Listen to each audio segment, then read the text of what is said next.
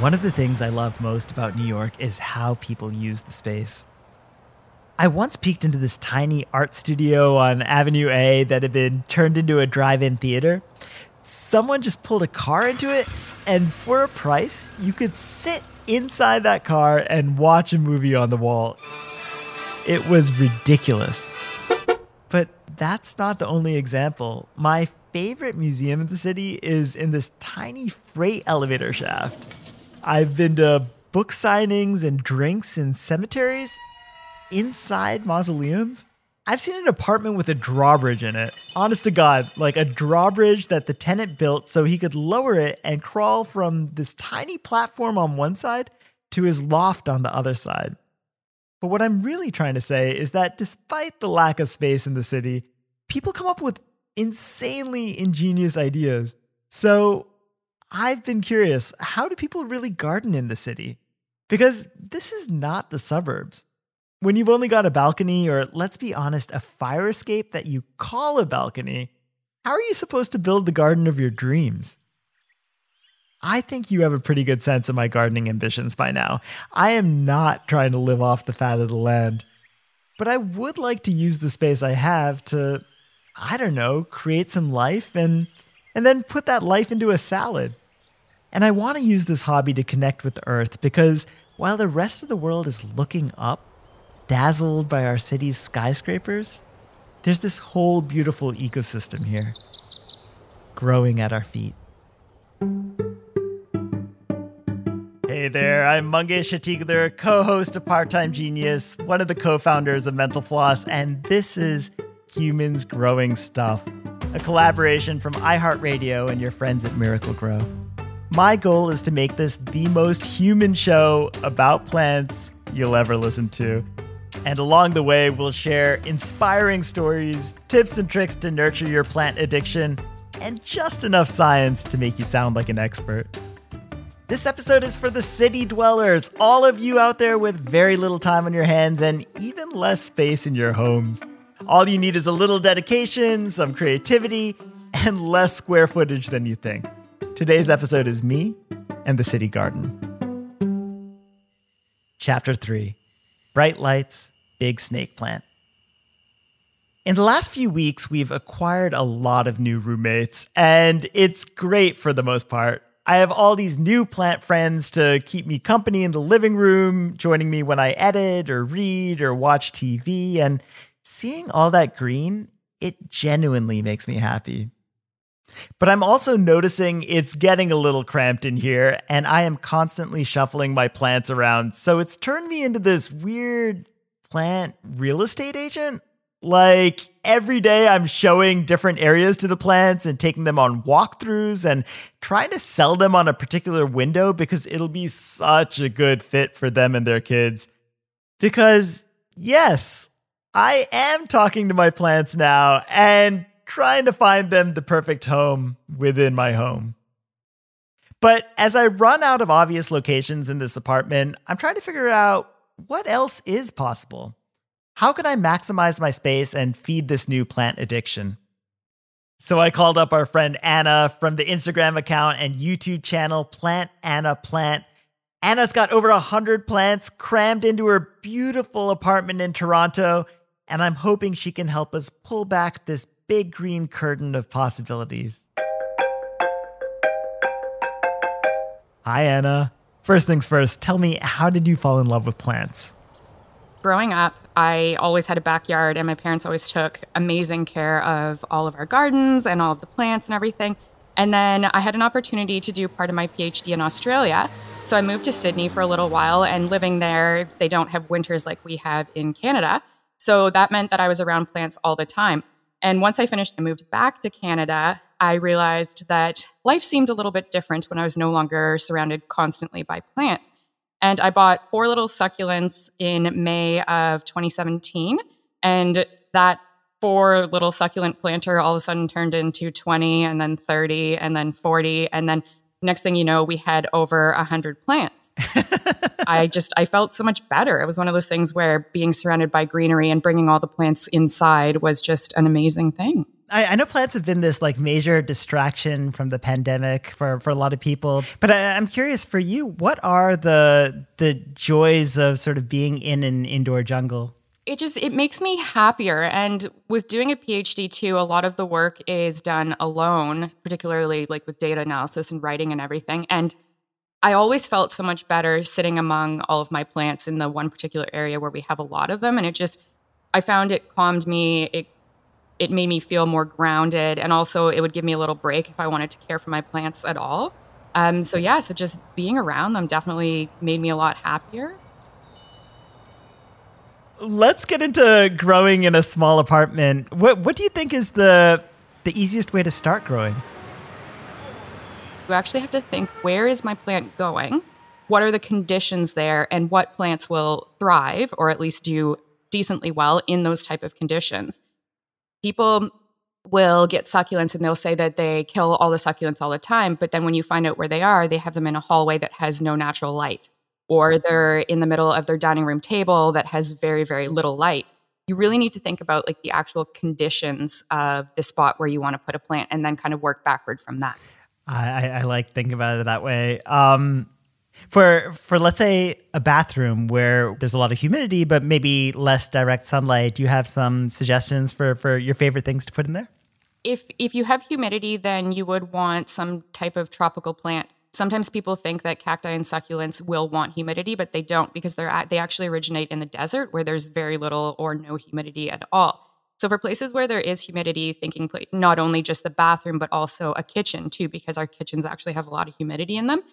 So something like a pothos is a really good plant to put in there because they can handle the humidity, they can handle lower light, and they don't need as much care. Like they're not considered a high maintenance plant. So a pothos is one of those plants that tends to be underwhelming to some people. People don't necessarily love them, but they are a really great plant because they grow fast. You can trail them along the wall with particular hooks that you can get. They can hang down. They can go in the shower with you.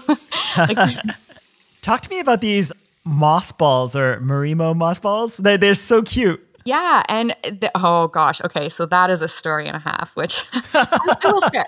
So I was in Calgary for work and I saw them. So the Marimo moss balls, which are actually not moss, they're actually algae.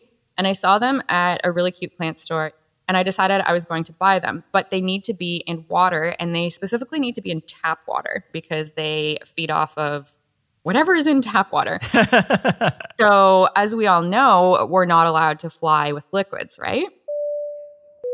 So I'm in the Calgary airport with my partner and I had them in a little bag. I had them in water. And right before going through security, I had to dump all the water out and they're in this plastic bag. I was bringing home more plants than just that. So my carry-on was full of succulents. I've got a box on my lap and I've got these. The security person, when they're running everything through that little x-ray machine is, excuse me, there's something in there that I need to take a look at. So she opens my bag, she pulls them out. She said, what the heck are these?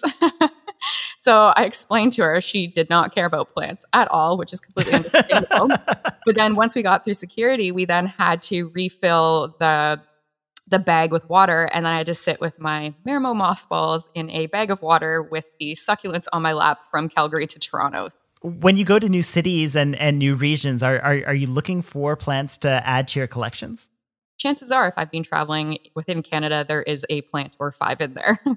How are you making time to water all these plants appropriately and fit in the plant care into your life? And also, do you speak to your plants?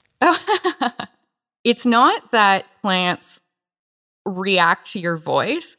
What the research actually shows is that people who talk to their plants tend to be more involved in their care. So it's not actually the talking that impacts the plants. It's the fact that because you're talking to your plants, it shows that you're interacting with them more. So you're going to notice things such as if they have pests more, or if there's dead leaves, or if they need to be repotted or watered. So it's a really, really interesting phenomenon. What do you think some of the biggest misconceptions are about trying to grow things in a small apartment? Yeah, there's a misconception that people say, oh, I have a small space, I'm not going to bother because I don't want to crowd. For people who are obsessed with plants, there's actually no such thing as not enough space for plants. With really small spaces too, another thing that people tend to not think about is working vertically. building vertically is an amazing way to add a whole bunch of plants. We also have plants hanging from the ceiling. So that's another way too, where you have a really small space and you can add extra foliage there, or you get pots that are supposed to go against the wall, or you can get strip lights. So you can get indoor growing lights and you can put that under your shelf and then you can put your plants there as well too. So just because you may be thinking that you're restricted based on the fact that you don't have light or something like that, you can definitely get good quality grow lights, and that can really expand your ability to put things in different places. But I think diving in, doing it, I think to me that's incredibly important. And if I buy an extra one, my partner generally doesn't notice anymore, except if it's really big, just because we have so many plants. But I don't know. It's hard to explain, and I know. No, I completely agree with what you're saying. I mean, I've only started gardening recently, and just walking into the living room and seeing these plants makes me happy. But then also the little routine and the little care of watering them is really meditative. It is. And also things too, and I know your daughter likes the basil plants, or bases as she calls them, which is so cute. But how awesome is it to make pizza or pasta sauce, or you're making a stir fry or something, and then you put the basil that you've been growing yourself? It's something that's so small, but it's awesome, and it's something that you're doing with your family. I would love to know that feeling. Yeah. Just told them. Anna Plant is the Instagram account. Yeah. Thank you for taking time away from your kiddo and family. I really appreciate it. Yeah, thank you so much for having me. This has been great to talk about.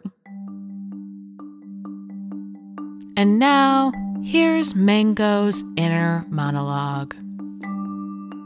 Today I saw a rat carrying a slice of pizza. He dragged it over to a patch of dirt in the park and he began digging. And I thought, if he can do it, so can I. Humans Growing Stuff will be right back after a short break. After talking with Anna, right after talking with Anna, I told Lizzie we should get a pothos. Pothos have come up a few times on the show now, but I couldn't quite figure out how they'd fit into our apartment. Then suddenly I spotted this little space above our upright piano, and it felt ripe for colonizing. I don't know how excited she is for my new plant hobby, but she's been pretty supportive. But even with all these new tips of trying to think about our space more vertically and using more shelving to store these plants, I'm starting to realize this kingdom is feeling a little small for my ambitions. We're running out of floor space. We have more mother-in-law tongues than actual mother-in-laws. And even though I want to live that #plant life, I think there's a cap on what we can actually grow in this apartment. So I reached out to two big shots from the New York Botanical Garden, Ursula Chance and Kadisha Williams, to learn more. Ursula is the director of Bronx Green Up, and Kadisha is Green Up's community horticulturist and urban agriculturist. So before we get too deep into this, I want to know a little bit about the Green Up project. Sure. So Bronx Green Up was started in 1988, and it was started really by people who were in the Bronx, staying in the Bronx, people like Kadisha's grandfather who saw these spaces that they wanted to do something positive, make beautiful, grow food for the community. And so those kind of organic efforts were starting, and people turned to the Botanical Garden to help in these efforts. And the Botanical Garden created the Bronx Green Up program to really do that. One thing that is really exciting, I think, for me, there's this almost organic conversation between cultures. So people come into the garden, and even back, at the beginning of this, when a lot of these lots didn't have anything in them, people were coming together to grow stuff, even though there may be language barriers, even though they come from completely different cultures, they'd be excited about the same plant.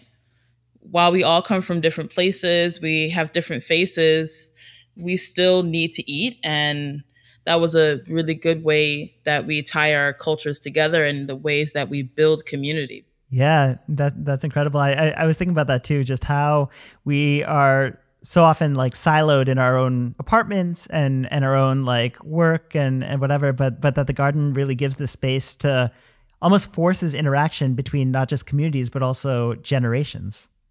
I mean, something that just popped into my head happened a while ago when we were helping with the New Roots Community Farm. And I remember one time we were there and there was like a bottle that was just laying in front of the gate. And so I was like, oh, let me just pick this up.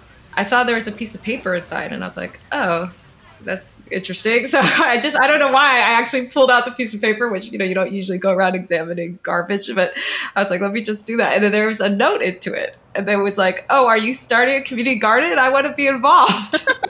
I love that. A literal message in a bottle, just waiting for you. And it was like, it was such a moment of like, oh, like, I just feel like these spaces are so precious and important, and people are really craving that place to come together and get their hands in the dirt and grow and connect with nature. And I think just seeing that, like, that just speaks to it, like that people are really craving that opportunity. Mm-hmm. What role do community gardens play in the fabric of a city for the two of you?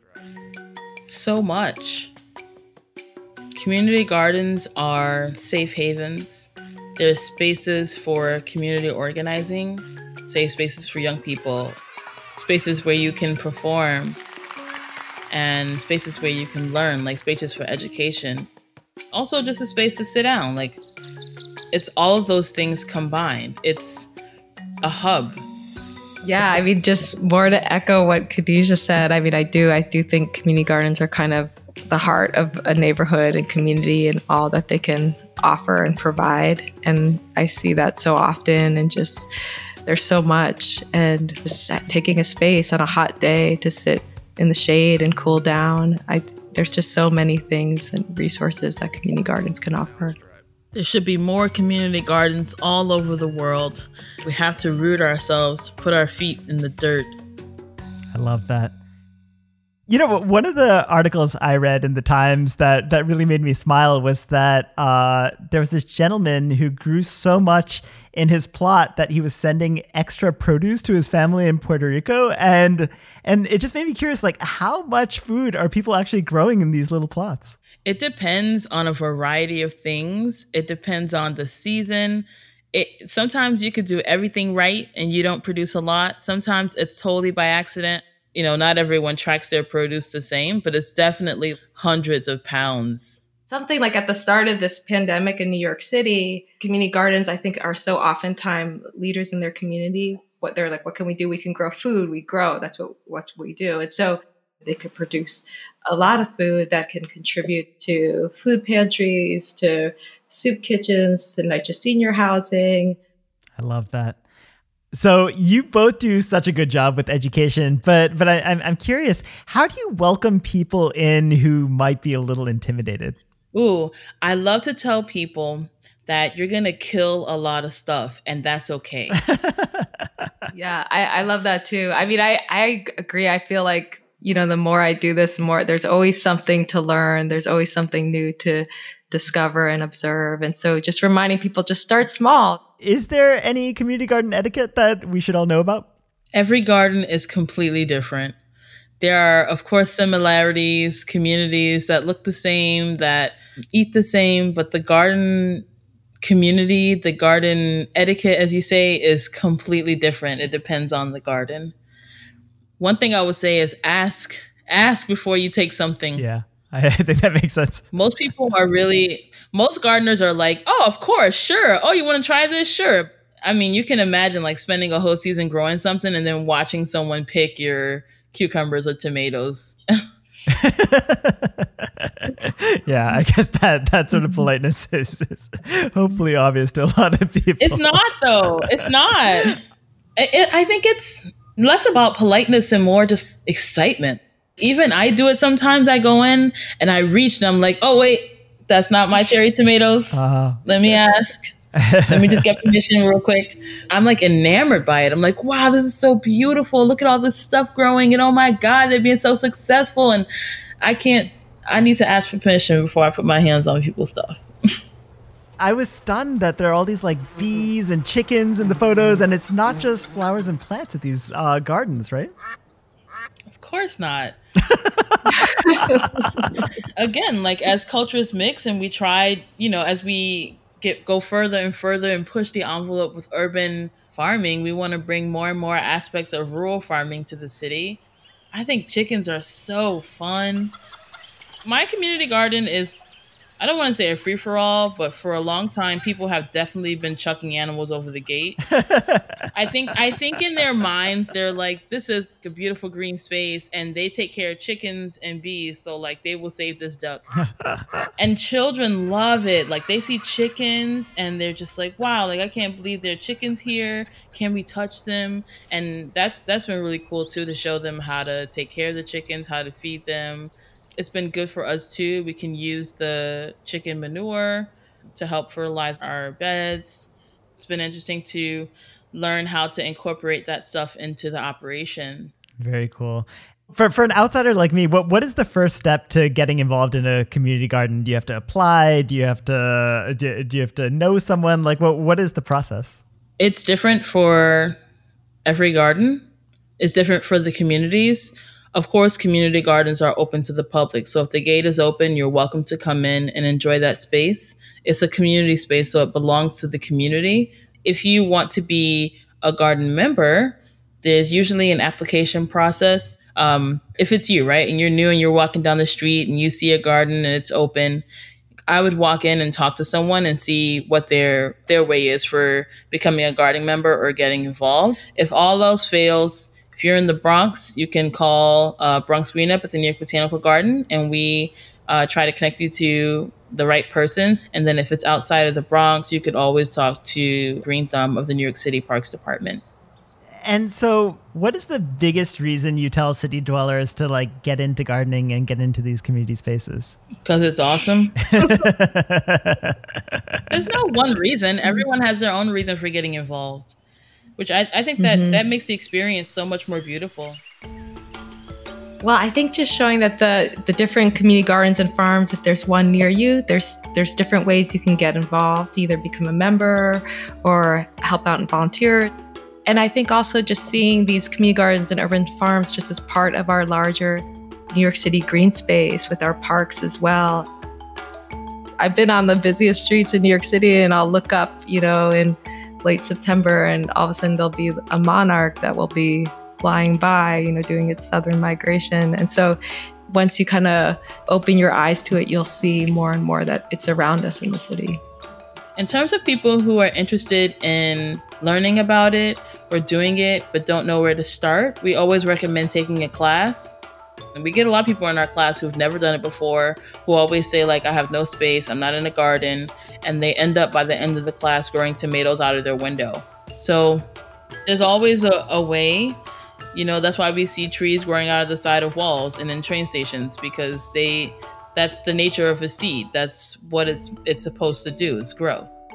Not to be corny, but like a seed, we encourage them to grow. I don't think that's corny at all. I love it. Yeah, that's so true. Like, I think people are just always finding different green space, like out of their window, by their building. There's some area that they'll start fencing off, or in their tree bed. That it's great to think about different ways that you can start growing, getting your hands in the dirt. Thank you both so much for being here. Thank you for having us. This is awesome. A pleasure. And now, for another trip to Poetry Corner.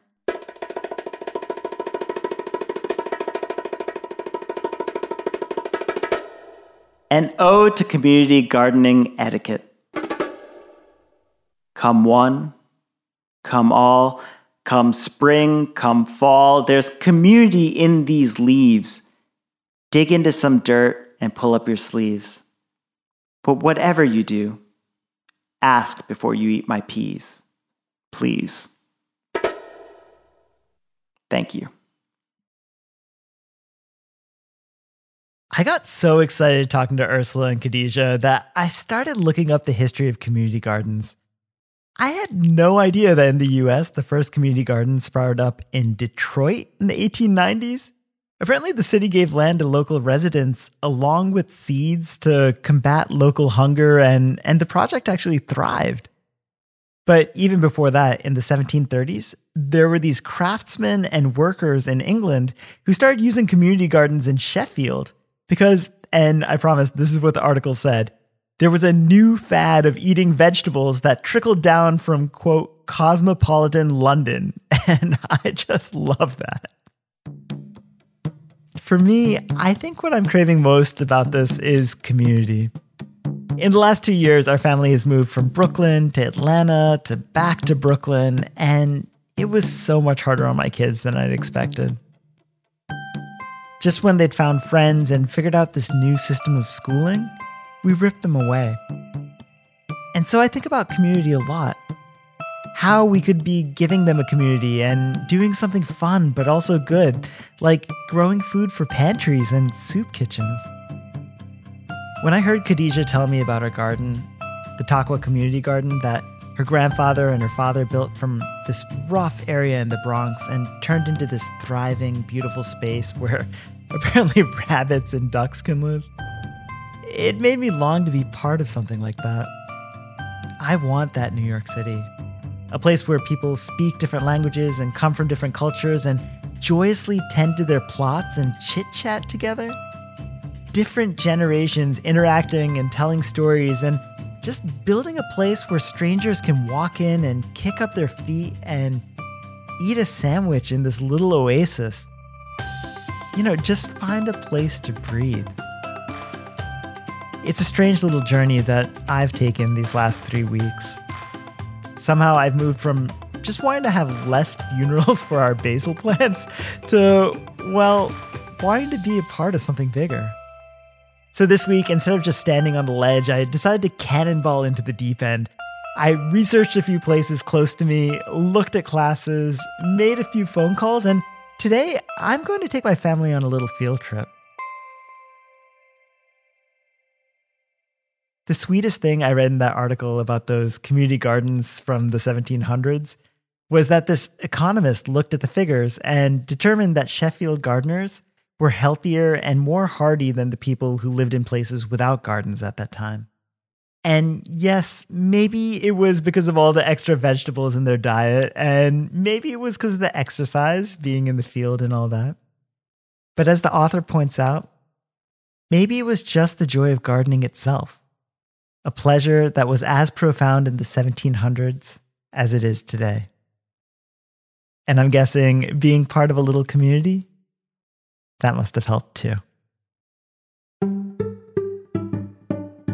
That's it for today's episode. Don't forget, whether you're a beginner like me, a pro trying something new, or someone in between enjoying your community garden, there are incredible resources waiting for you on the Miracle Grow website. Next time on our show, we'll dig into gardening with your family. If you like what you heard, don't forget to rate and review the show on Apple Podcasts. It really helps us out. And we want to hear from you. What are your inspiring plant stories and relatable struggles and growing questions? Tag us in your post or tweet using the hashtag HumansGrowingStuff, and you may just hear your story featured on an upcoming episode. Humans Growing Stuff is a collaboration from iHeartRadio and your friends at Miracle Grow. Our show is written and produced by Molly Sosha and me, Mangesh Hatigler, in partnership with Ryan Ovadia, Daniel Ainsworth, Haley Erickson, and Garrett Shannon of Banter. Till next time, thanks so much for listening.